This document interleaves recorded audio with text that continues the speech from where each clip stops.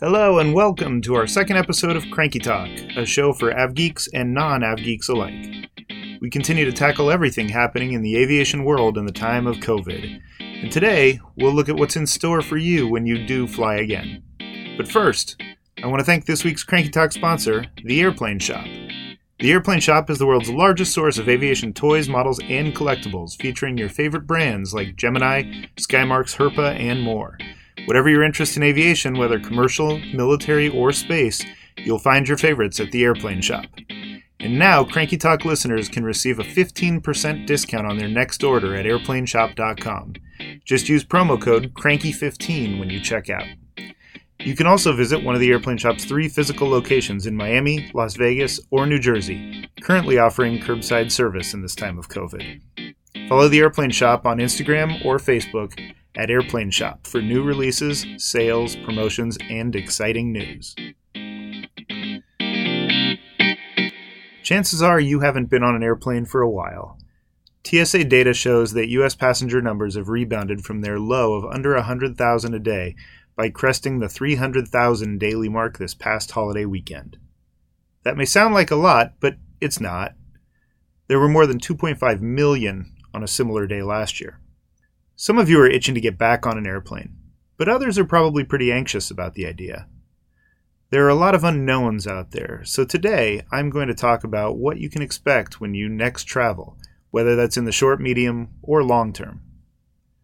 Let's start with the short term. While there are far fewer people traveling, it may not feel all that empty, depending upon the airport. In some of the busiest airports like Los Angeles, London's Heathrow, or New York's JFK, whole terminals have been shut down with the remaining traffic funneled into what's left. When it comes to checking in, you won't find much of a difference except for more spacing in lines. At a few big airports, airlines have rolled out touchless kiosks. United, for example, is testing this at Chicago O'Hare, Boston, Dallas-Fort Worth, and Orlando. You just check in on your phone and then scan the barcode to have your bag tags print out automatically. In the short term, that's about the best innovation you'll find. Going through security won't be all that different. TSA agents are finally wearing masks, and nobody will be touching your boarding pass anymore. You do need to pull out food from your bags now, because apparently that sets off false positives, and they want to avoid that. Oh, and keep your phone, change, keys, and all that in a bag instead of in the bin to avoid germs. You'll see stepped-up cleaning procedures as well. Lastly, the 3-ounce rule has been bent. You can now bring up to 12 ounces of hand sanitizer with you. And no, vodka is still not considered hand sanitizer. Once past security, you can expect limited prepackaged food options in restaurant shops and lounges. At the gate, you'll wait just like you always have, though there may be more spacing between seats. When it comes time to board, airlines have tried to stretch it out. Southwest, for example, is boarding in groups of 10 to keep people farther apart and to avoid bunching up in the jet bridge. You can also expect your boarding pass to be scanned from farther away where possible. Some airlines are asking travelers to scan boarding passes themselves. Once on the airplane, well, in most cases people will be spread out, but not always. And that leads me to an important public service announcement. Wear a mask and leave it on while you're on board, except when eating or drinking. Airlines are requiring this now, but they aren't going to make flight attendants act as in-flight cops. Don't be that jerk who selfishly endangers others, especially since it's highly unlikely you'll be more than 6 feet away from everyone else. Airlines have stepped up cleaning procedures and are using disinfectants liberally in between flights. Most aircraft have HEPA filters installed, which remove 99.97% of particles from the air, including SARS-CoV-2, the virus that causes COVID-19. That means even if the virus is contagious through the air, airplanes shouldn't be spreading it around. You'll just have to get it the old-fashioned way, through contact with people coughing, sneezing, or breathing roughly within 6 feet of you. Many airlines are keeping middle seats empty, but that doesn't mean you won't still have multiple people within 6 feet of you, so just keep that in mind. The short-term reality is that you will encounter other people and you won't be able to maintain social distancing throughout your journey. That's something you'll need to consider when deciding if it's the right time for you to fly. Those are the short-term changes. Now let's talk about what we may see in the coming months. You've heard the mantra, testing, testing, testing. And that's going to be a part of everyday life until there's a vaccine, herd immunity, or a cure. In a high-throughput environment like an airport, however, testing may take on different forms than just shoving a swab up your nose to tickle your brain and then wait for results to come in. Here we can look toward Asia, where they've dealt with this before during the SARS outbreak. Many airports in the region rolled out thermal scanners. These overgrown metal detector-looking things can take your temperature from afar. Now, we know that not all COVID-19 carriers are symptomatic, but that's not the point. Just like in any security situation, there are several layers, and each layer helps reduce the threat. Scanning for fevers is one piece of the puzzle. A handful of governments have started rolling out contact tracing apps, and people traveling may be required in some cases to log their COVID status and be negative before they can get into airports. We know that Apple and Google are working on an app here in the US. Could domestic airports require travelers to be negative before entering? We expect this to be a case-by-case scenario depending on where you're going, but it's certainly something to keep in mind. Other than weeding out the obviously sick, the other midterm goal will be to find ways to reduce contamination opportunities. All those touch points we're used to interacting with, touch screens, credit card readers, counters, condiment stands, you get it. There will be a focus on getting rid of as many of those as possible. There will also be an effort to cut back on the chance of someone breathing or sneezing or coughing on you. Here are a few ways that can happen. Wear masks. Get rid of touchscreens at check-in. Sanitize checked bags as they get checked and again when they return to the carousel after the trip. Wear masks. Stop having agents physically hold IDs when checking identities and instead use scanners.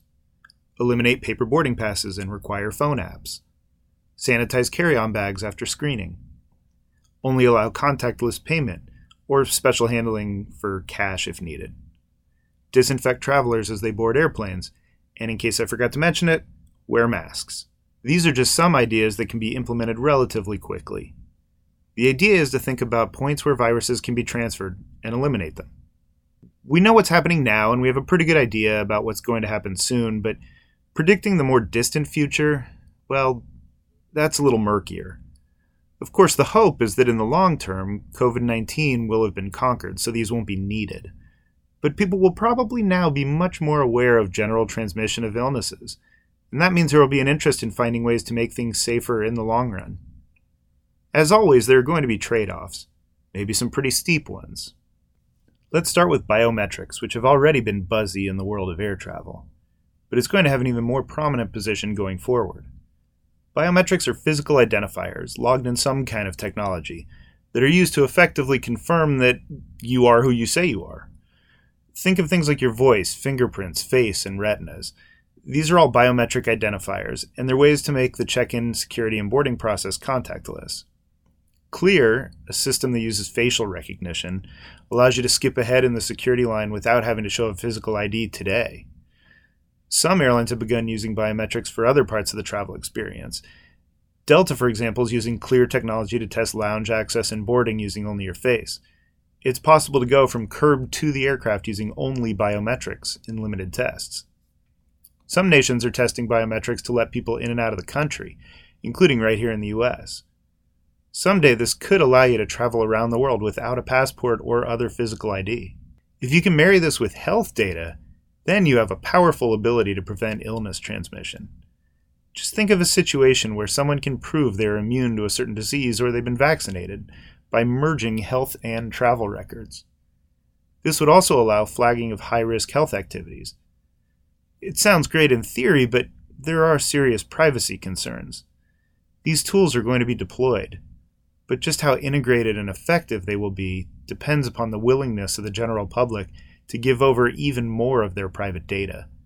Considering how many people who don't have medical restrictions aren't even willing to wear masks means this probably won't be easy to achieve. The more widespread use of biometrics in the future seems like a sure thing in one form or another, but let's get weird and start speculating well beyond about what might be possible. Many of the concepts being floated around center on the same idea that has driven short-term changes. How can we further isolate people from each other to prevent the spread of illness? In larger airports, there has been investigation into individual people movers or pods to whisk travelers through the airport without interacting with others. Even beyond that, There have been concepts where people board these pods to get loaded directly onto airplanes like cargo. Some airports have invested in artificial intelligence in robots to act as airport concierges. These robots are supposed to interact with travelers in a variety of languages and answer common questions, avoiding the need for human contact. Then again, this goes against human nature to want more interaction in general. We're a social bunch, and this will further isolate us.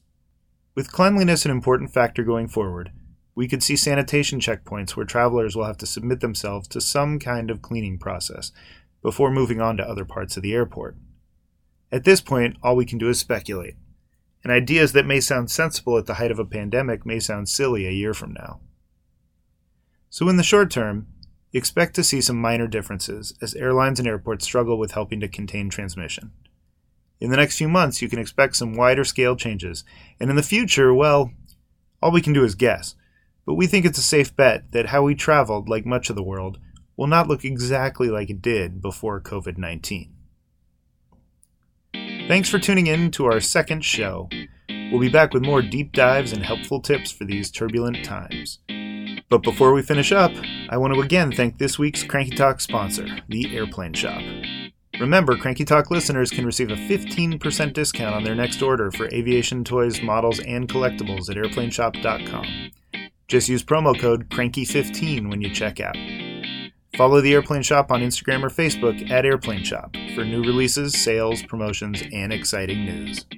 If you have suggestions for what you'd like us to cover in a future show, let us know via email at info@crankyconcierge.com, or you can find us on Twitter at Cranky Concierge, or look for Cranky Concierge on Facebook. If you're looking for the top daily airline news stories, you can subscribe to Cranky Daily at crankydaily.com.